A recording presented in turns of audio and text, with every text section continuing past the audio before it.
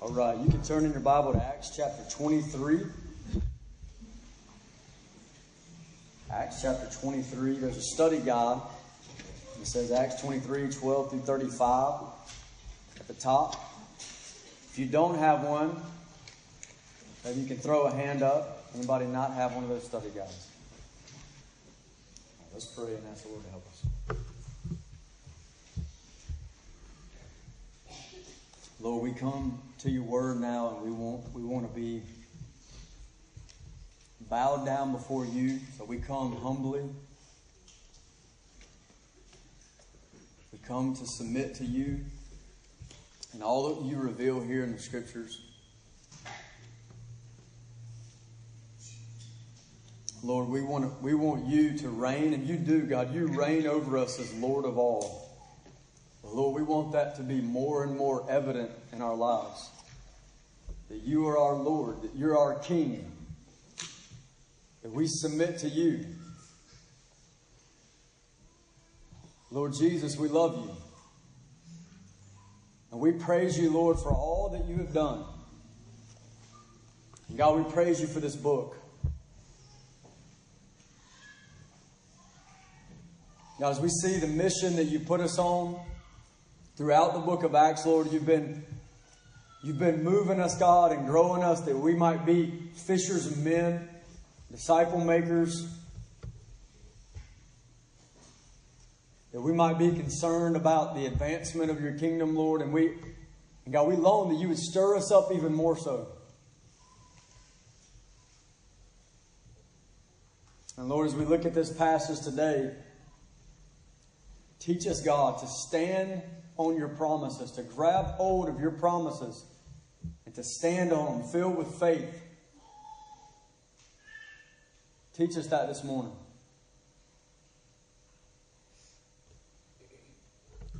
Lord, help me to teach your word in the ability that you supply.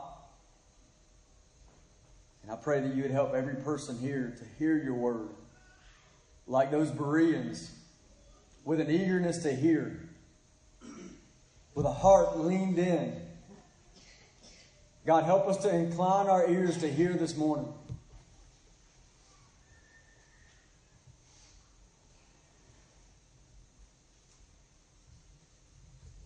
Lord, thank you so much for your help. In Jesus' name, amen. All right, Acts chapter 23 should be there in your Bible. We're going to be at verse 12 through 35 this morning. Now, I want you to think about this for a minute before we read this passage. In Acts 23, or actually, as we think about the book of Acts as a whole, this has been a fast-paced book, right? So if you think about this book, it's telling us about something going on. It's moving on to the next thing.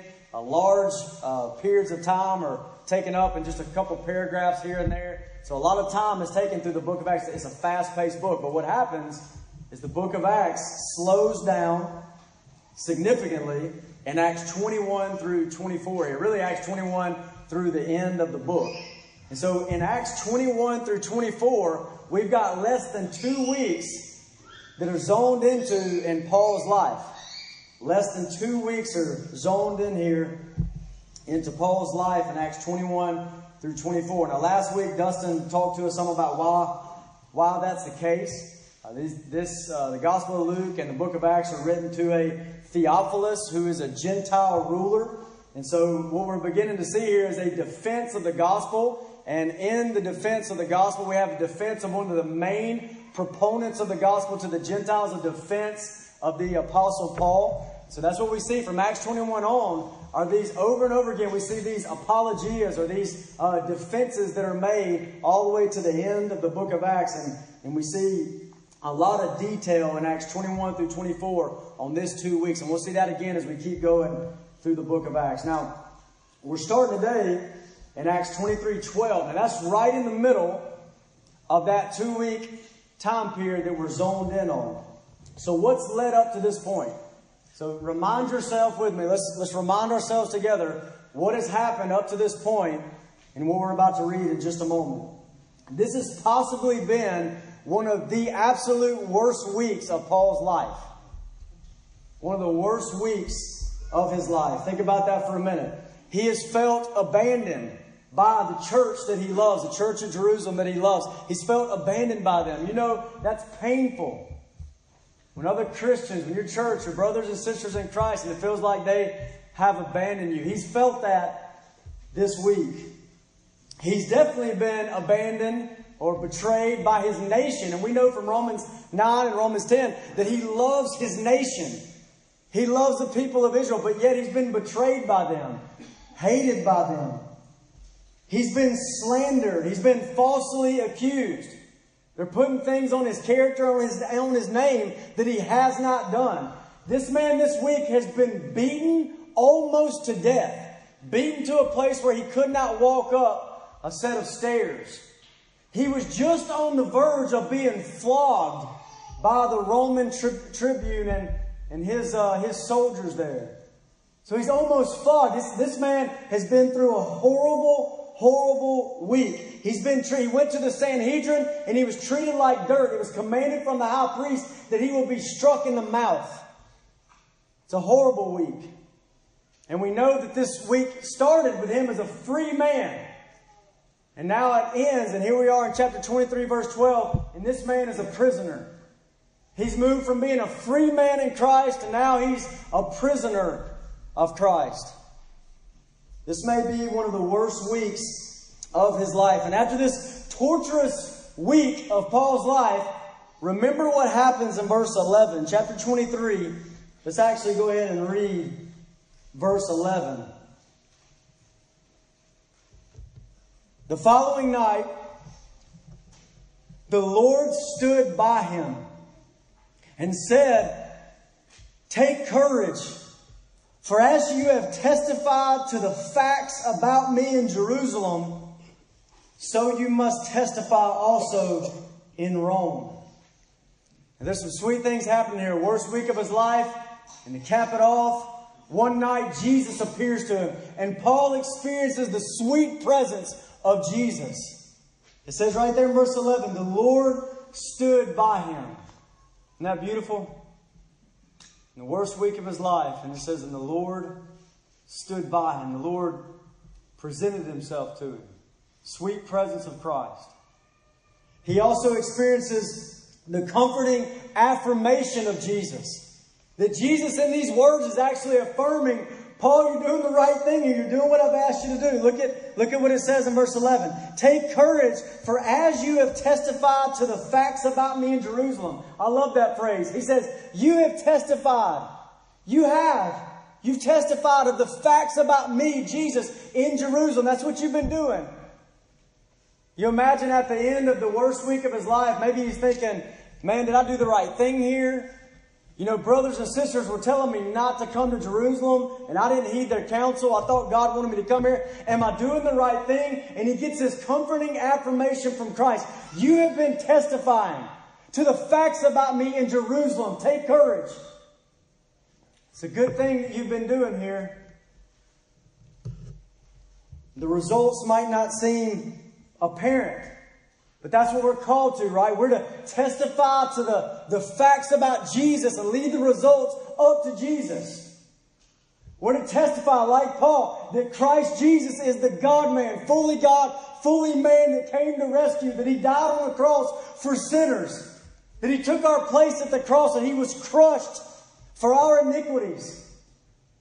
That he was wounded for our transgressions. We proclaim that. And that he's risen from the dead. He's been seen by our witnesses. Even now, he's still the Savior of the world. We testify to those facts and lead the results up to Christ.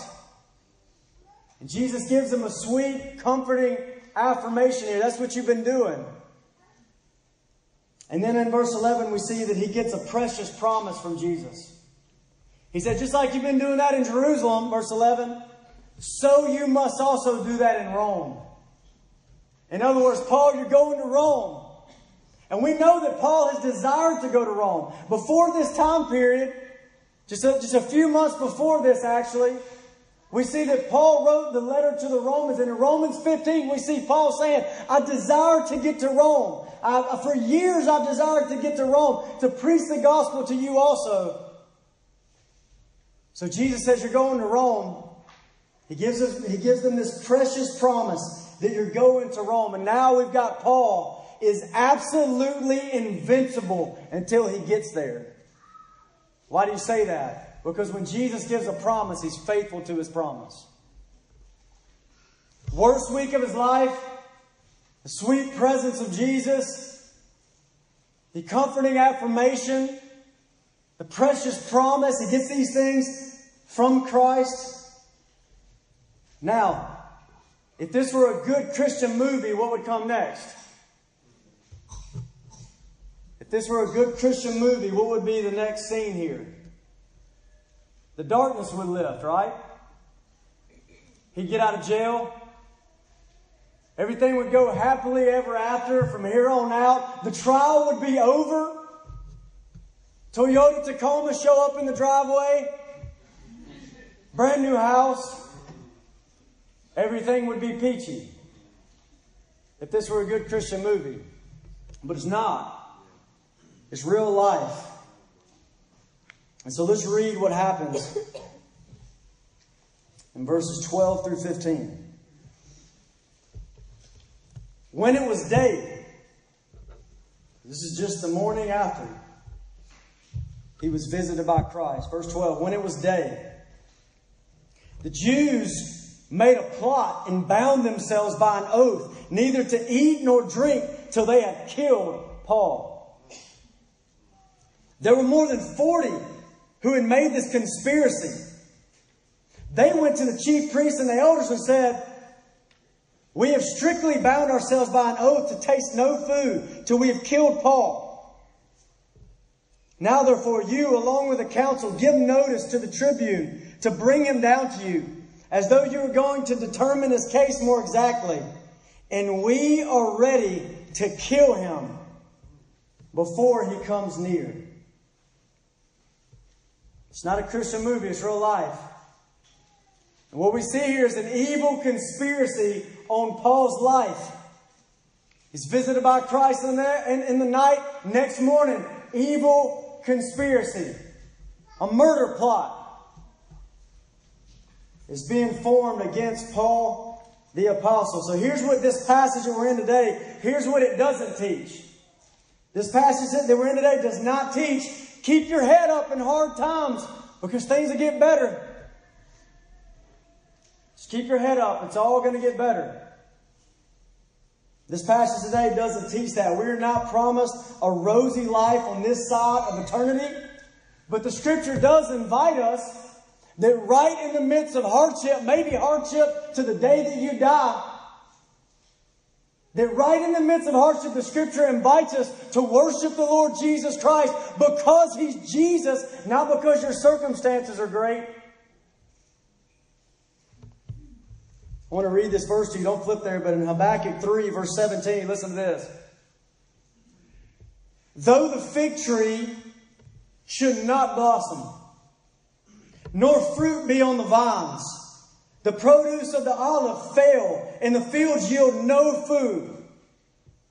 The flock be cut off from the field, and there be no herd in the stalls. Horrible circumstance. Yet I will rejoice in the Lord. I will take joy in the God of my salvation. God the Lord is my strength. He makes my feet like the deer's. He makes me tread on my high places. So we're invited to worship right in the midst of hardship. Not that it'll go away. I was thinking as I meditated on this, I was thinking about that hymn, How Great Thou Art, this week. You know the hymn, How Great Thou Art? I love this hymn. I have a little bit of I got a little something against this, but don't hear me wrong. I love this hymn. Let me tell you what I love about this hymn. I love the refrain. Then sings my soul, my Savior God to Thee. How great Thou art. That's worship to God. The reason you exist, the reason you were saved is that your soul was singing, How great Thou art. And I love how all 4 verses it says, when I consider the heavens and the things that God has done in the universe, the worlds Thy hand has made, then sings my soul. I glorify God for His creation above. And then it brings it down to the earth. Went through the woods. And he says, then sings my soul. As I think about what God has done in creating this earth. I love that about that. And then it goes to Christ. When I think that God, His Son, not sparing, sent Him to die, I scarce could take it in. That Christ, look at the cross, then sings my soul. I love that. Then it goes to the second coming, when Christ shall come with shouts of acclamation. Then sings my soul. So it hits all those periods. I love that about that song. But I will say I've always had a little bit of beef with the second verse in that song. The second verse in that song. Or maybe I should just say that I think something from that song might be missing.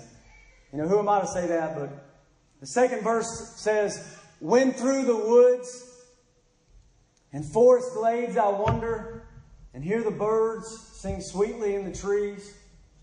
And I believe that. And I believe you should hear that and glorify God. But it just sounds too happy-clappy to me. Who's just wandering through the forest glades listening to the birds singing sweetly in the trees? Who are you? It just sounds too when everything's great, when I'm hearing, when I'm seeing the forest and the sweet birds and when everything's great, this sings my soul, something's missing. And I was thinking about this because I heard Alistair Begg this week, and he's got the same beef with that line. And it's the first time I heard somebody else talking about it. And so he offered another line to balance out that line.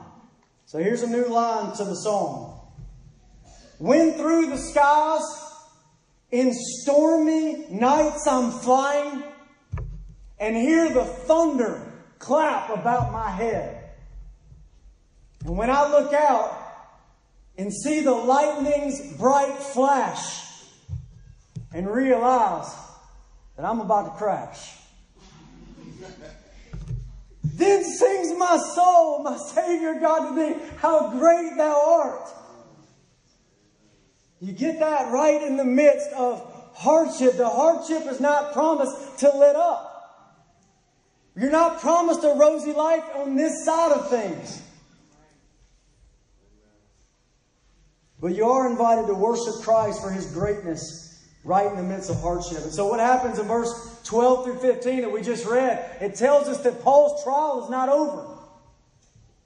His trial is not over. There's a secret murder plot against him, according to verse 12. Verse 12 and 13 tell us there's more than 40 men. And listen to how devoted they are to murdering Paul. They're so devoted they say, we will not eat and we will not drink until that man is dead. And they've got the Sanhedrin on their side. The Supreme Court of the land, the most powerful Jews in the land are on their side. They go to these men and say, hey, here's the plan. Sanhedrin, you guys call Paul in for another investigation. And as they're coming in unexpectedly, me and all my men here, we're going to murder him before he ever gets there. There's a conspiracy. That's what it says in verse 13. It calls it a conspiracy. And here's Paul, and he's helpless. He's in jail. He can't even run. He can't even run for his life because he's in jail. He's being held against his will. Paul's trial is not over. So think about everything that's stacked up against Paul. 40 men absolutely devoted to murdering him. The whole Sanhedrin against him. His nation wants him dead. And he can do nothing to help himself. Think about what's stacked against this man. And guess what? The only thing he has is just that little promise from Jesus. You're going wrong. What's he going to let control him? The circumstance all around him, or that little promise from Jesus?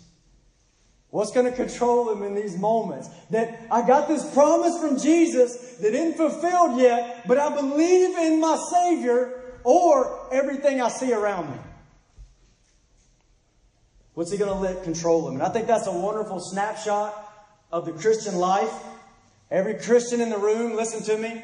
Every Christian in the room. There's two realities. Two realities. They're just realities about your life as a Christian.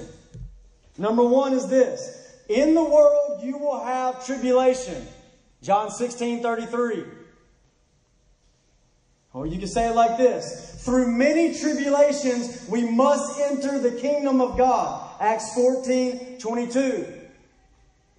Ephesians 6:12 says you have a multitude of enemies with a bullseye on your back. You don't wrestle against flesh and blood, but against principalities and powers and spiritual hosts of wickedness in the heavenly places. Jesus said in Matthew 10:22, you will be hated by all for my name's sake. These are just realities for the Christian. That's what you have. Number one. But number two, as I said, this is a good picture here, a good snapshot of the Christian life. Number two, you have very great and precious promises.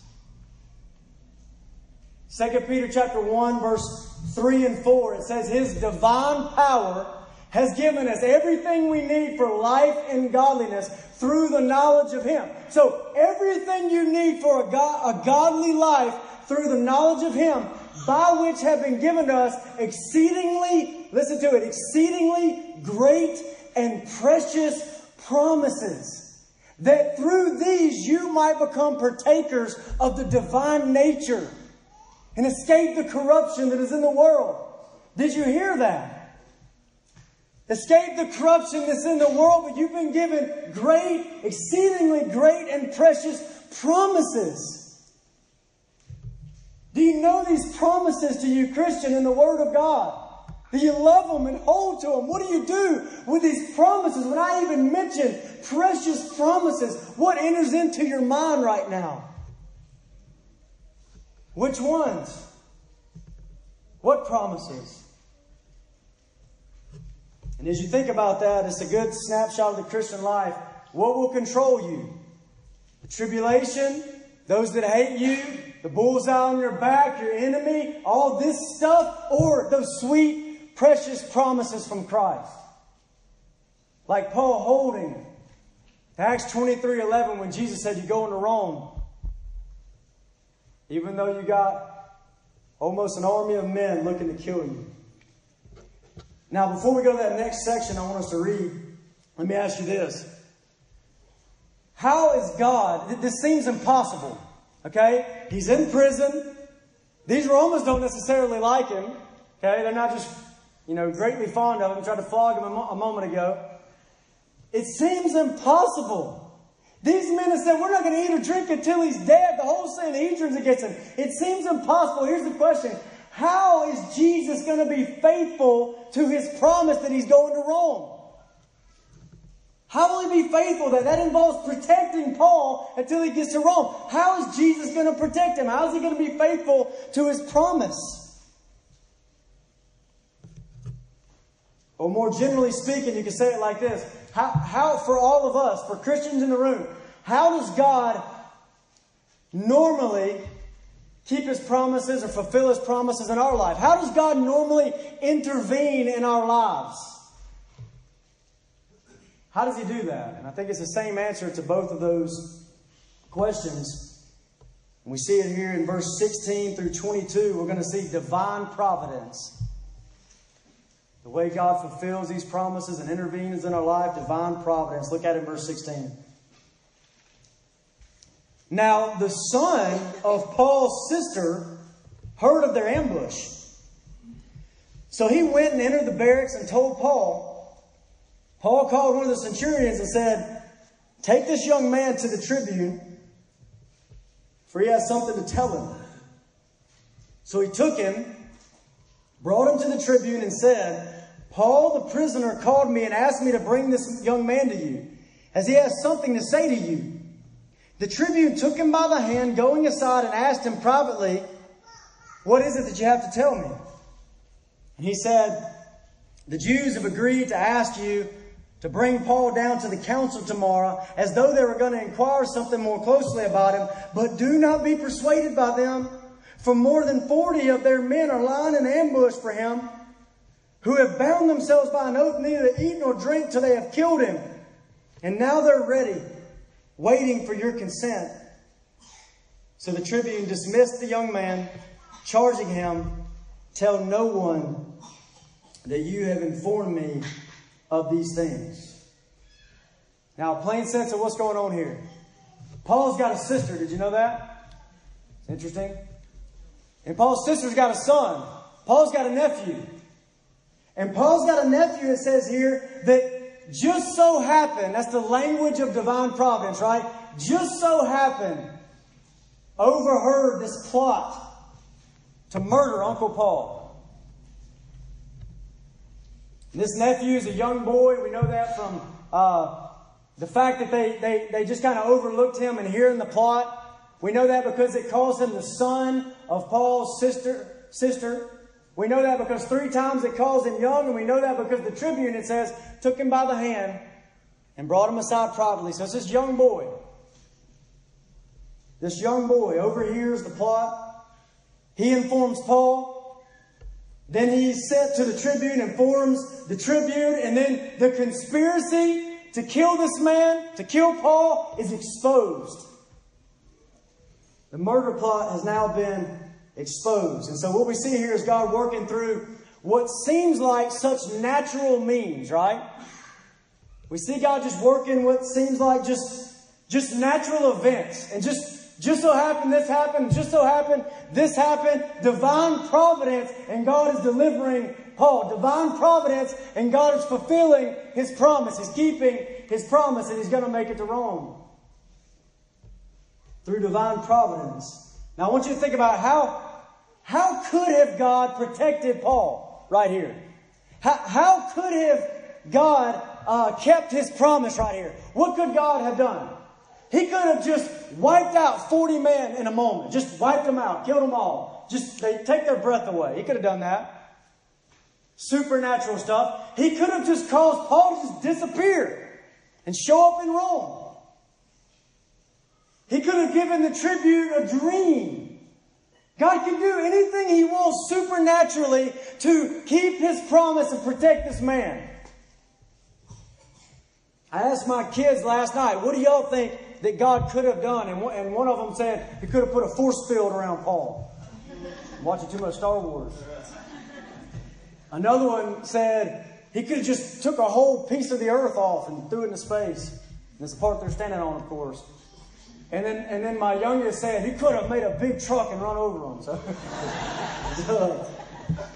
So they got my point. I want you to get my point that God could do whatever He wants to do to deliver Paul. God could fulfill His promises and His will in our lives and in Paul's life in any way He wants to supernaturally. And yet what does He do? Just so happened a young kid overheard the murder plot. And just so happened it's Paul's nephew. What?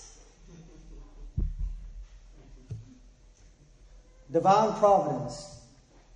Now, I believe that these sort of things, divine providence, I believe, exalts our God more than even supernatural miracles. You say, what do you mean by that? I want you to think about it like this. To do a supernatural miracle, you have to intervene on some sort of element, normal, natural element, some kind of uniformity of nature, and God intervenes and breaks the pattern. But think about when God moves through divine providence. The sovereign God has to be in control of every mind, every thought, every person, every single circumstance, and every moment of time so that everything works together perfectly. That's God.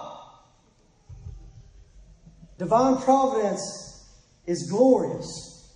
It's not coincidence. It's not luck. That Paul's nephew overheard this. It's the sovereign divine hand of God controlling these things to fulfill His promise that, Paul, you're going to Rome. Derek Thomas said it like this.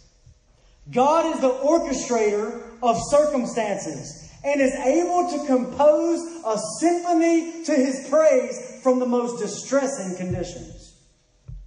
I love that. I want to read it again. God is the orchestrator of circumstances. He is able to compose a symphony to His praise from the most distressing conditions. Isn't that beautiful? And we see it all over the Bible. We see it in the book of Esther. God's name is not even used, and yet we see God ordering events for His divine will to be done. We see it in Joseph's life. Joseph is thrown into a pit, sold into slavery, framed for something he didn't do, thrown into the dungeon. And the whole way through, when we get to the end of the book, we see God meant it for good to bring it about this day to save many people alive. Our God is sovereignly working these things together. He's a God of divine providence, and it's beautiful. It's beautiful. Settle it in your mind, since it's all over the Bible. Settle it in your mind that this is a way that God works in our lives. I was thinking about things like that this week, and I remember, I may have told you the story before, but I remember asking God, please teach my children to pray.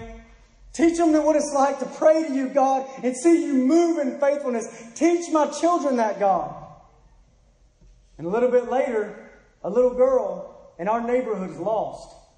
A friend of my daughter, she's lost. They don't know where she's at. Grandma is screaming this girl's name all through the neighborhood. Mom is screaming this girl's name. They can't find this little girl. We hop in the van. The kids are in the back. We're going around everywhere in our van looking for this little girl. And a little bit later, a little voice from a little girl, my daughter, in the back says, Daddy, maybe we should pray. I thought, well, that's novel. That's a great idea. Maybe we should pray. So, baby, why don't you pray? Very simple prayer. Jesus, please help us find this little girl. We can't do it. We need your help. Amen. Phone rings. Found her. And I thought, Lord, you didn't have to do it like that. You could have found her at any moment in time. And yet right then I said, God, teach them how to pray. And you teach them by your divine will. You do anything you want. You control time, circumstances, everything. That's the God that we serve. And so, if you think about us trusting, if we do this, if we say, okay, we're going to be a people that trust divine providence, we're going to do that. We're going to trust divine providence. How will this change our lives? Man, it kills anxieties. Man, it destroys fears. You get into some hard circumstance and you know my God is in control of every single moment, forming all things according to the pleasure of His will, fulfillment of His promises in my life. You just rest. When we trust in His divine providence, we just rest. I want to read this to you. This is from the hymn, God Moves in a Mysterious Way. We don't sing this one much, but listen to these two lines about providence. Ye fearful saints, fresh courage take. The clouds ye so much dread are big with mercy and shall break in blessings on your head. Judge not the Lord by feeble sense, but trust Him for His grace. Behind a frowning providence, He hides a smiling face. So we ought to trust Him for His providence. Now, so as we get ready to move this next section, the last section, we've got the promise given in verse 11. Paul, you're going wrong. The promise is given. We got a problem arises in verse 12 through 15. And the problem is these men want to kill him. He's got death on his back. Bulls out on his forehead. He's going down. And then we've got God's providence on display. It just so happens, his nephew overhears it, tells the tribune, and now we're going to see God's extravagant faithfulness, His protection over Paul in this next section of Scripture. So let's read verse 23 through 35, and I want you to see God's extravagant faithfulness to this man. Then he, that's the tribune, called 2 of the centurions and said, get ready 200 soldiers with 70 horsemen and 200 spearmen to go as far as Caesarea at the 3rd hour of the night. Also provide mounts for Paul to ride and bring him safely to Felix the governor. And he wrote a letter to this effect. Claudius Lysias, to the Excellency, the Governor Felix, greetings. This man was seized by the Jews and was about to be killed by them when I came upon them with the soldiers and rescued him, having learned that he was a Roman citizen. And desiring to know the charge for which they were accusing him, I brought him down to their council.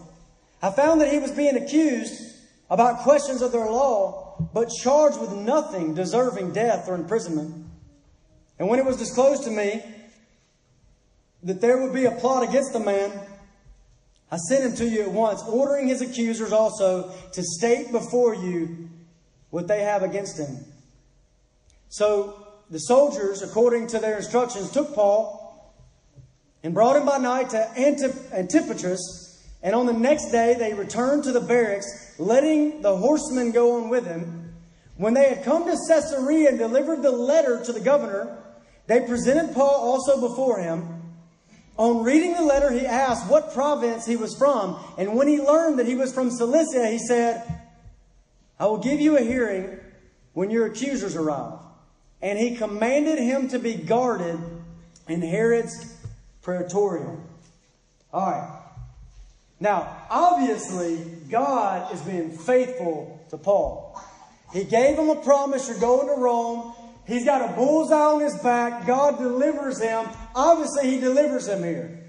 He removes him from his murderers and ruins the murderous plot against him, the conspiracy against him. So obviously, God is being faithful. But the way I said it just a moment ago was extravagant faithfulness. Why do I say extravagant? Go with me. Go with me. Why do I say extravagant faithfulness? And let me mention just a few reasons. Think about this. God just provided 470 soldiers to surround Paul. Infantry, cavalry, and spearmen. That's foot soldiers, horse riding soldiers, and long distance snipers with a spear. He just provided extravagant faithfulness, 470 soldiers around him. Can you picture that? Maybe there's maybe 200 people here today. Can you imagine 470 soldiers around this man? He offered protection to him. God also provides an immediate trip to Caesarea. It says the third hour of the night, so 9 p.m. Right at nighttime, so nobody knows y'all are leaving. There can't be any attacks. I want you soldiers to take Paul to Caesarea. That puts a 70-mile cushion between Paul and his murderers. Between Paul and those that want to kill him. God provides a 70-mile cushion. God provides mounts for Paul to ride on. He doesn't even have to walk. He doesn't even have to walk. He's riding in the midst of the other cavalrymen and making it to Caesarea. He's also provided with a letter from the tribune to the governor. And in the letter it says that he is a Roman citizen. That's good information for them to have about him. And it declares his innocence. He writes, if you read it, he writes in the letter, I see no reason for guilt in this man that deserves imprisonment or death. Look at what God is providing here. And then God also provides, look at that very last sentence in verse 35. And he, the governor, commanded him, Paul, to be guarded in Herod's praetorium. So God provides state protection for Paul in the king's palace. This is extravagant faithfulness. Amazing, extravagant, overwhelming faithfulness from our God. So it's more than just faithfulness. It's extravagant faithfulness, and I hope you see that. Now I want you to imagine how frustrating this had to be to Paul's enemies. Think about how frustrating these men that gave the vow, I will not eat or drink until that man is dead. But they can't kill him. God uses a little boy to thwart their conspiracy. You know how frustrating this is. Can you imagine them one by one, somewhere down the line, they're hungry. One by one, sneaking off, and to their shame, grabbing lunch. They failed. It's very frustrating to Paul's enemies.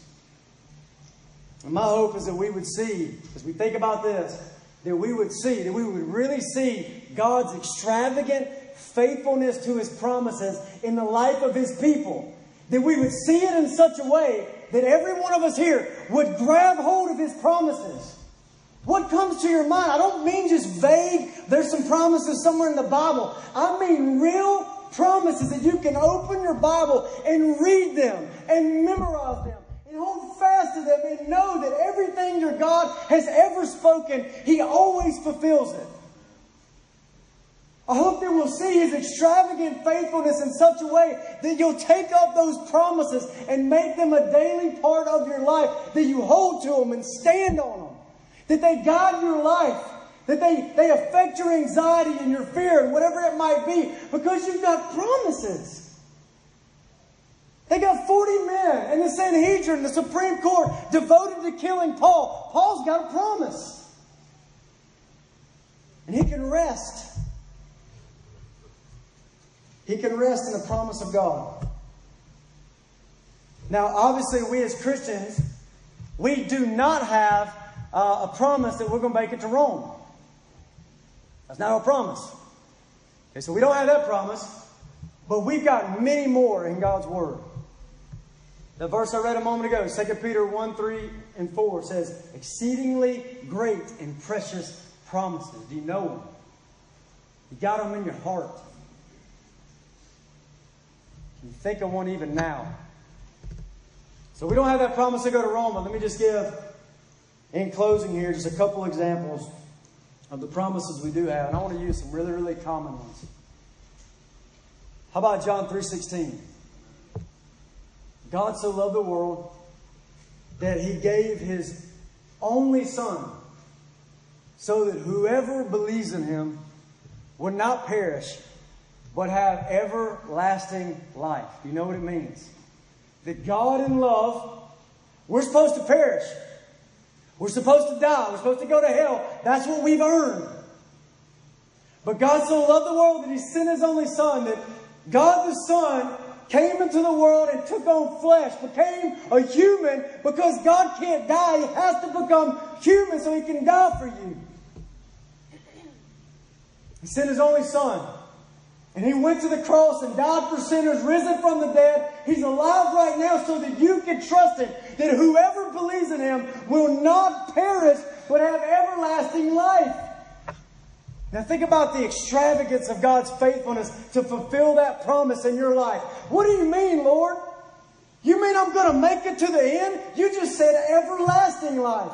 Life that never ends. I can't lose this thing. It's going to the very end. You say, how can you make such a promise? You made a promise that Paul would get to Rome, but you just made me a promise that I'd make it into eternity, one with Christ. It's a greater promise. How will He fulfill it? Think about His extravagant faithfulness. The Scripture says, here's how He fulfills that promise to every Christian in the room. That the Holy Spirit, the third person of the Trinity, comes to indwell you when you believe in Him. Ephesians 1, 13 and 14 says, those who believe in Christ, we are sealed with the promised Holy Spirit until the redemption of the purchased possession. That's extravagant. How are you going to fulfill that promise that I'm with you for all of eternity? I'll come to indwell you. That is absolutely extravagant. What else? Anything else? As if you need anything else? He says, everyone who believes in Christ, you get Jesus as your great high priest. Go read Hebrews chapter 7. Jesus, your great high priest, who always lives to make intercession for you. The Scripture says you can be saved to the uttermost. That's to the very end. You can be saved because He always lives to make intercession for you as your great high priest. Listen to the provision here. The extravagant faithfulness. He says that those who believe in Christ have eternal life. He provides the Spirit of God within us. And the Son of God is our great high priest. That's not even to mention the fact that He gives us a new heart. He takes the old heart out. He gives us a new heart. He changes us, makes us new creations in Christ. Then He takes our record that's full of sin and He wipes the record clean. He justifies us. So that the only thing on the record is the righteousness of Jesus. That's what the Father sees. Do you hear the extravagant faithfulness that you who believe in Christ might have eternal life? Extravagant provision. And I'll give you one more, and I give you this one for the sake of showing you how much this frustrates the enemy. Think about how frustrated Paul's enemies must have been. Little boy used to thwart their conspiracy. Well, listen to this promise.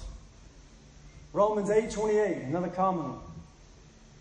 Don't hear it like it's common though. Listen to this. It says, for those who love God,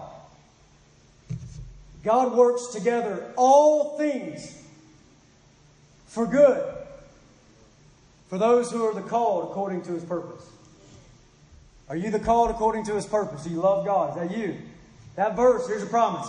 God works together all things, everything, every circumstance, every situation. He works all of it out, if you are His, for your good. Do you know how frustrating that is to Satan, to the enemy?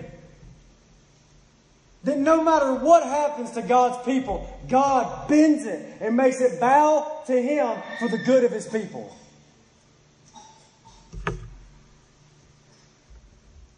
And so I want to encourage you as you meditate on this passage later to think about God's promises, to be moved to lay hold of them. What are you doing with His promises, brothers and sisters in Christ? What are you doing with them? What are you doing with the Word of God that contains these promises? I want you to think about that. And as you think about God fulfilling these things in your life, you need to think about God's great divine providence and the way He's ordering all things and God's extravagant faithfulness. He will not fail His word. Ever. Let's pray. Father, thank you so much for these truths, for this passage of Scripture. Thank you so much, Lord, for this example of the way that you work in this world. You intervene in providence and you flex your faithfulness, Lord, with extravagance and power and glory. And Lord, I pray that you would cause each one of us, every one of my brothers and sisters in this room, Lord, that you would cause us to take up your promises, to hide them in our hearts, to preach them to ourselves, Lord. God, help us to do this and to stand on them in faith.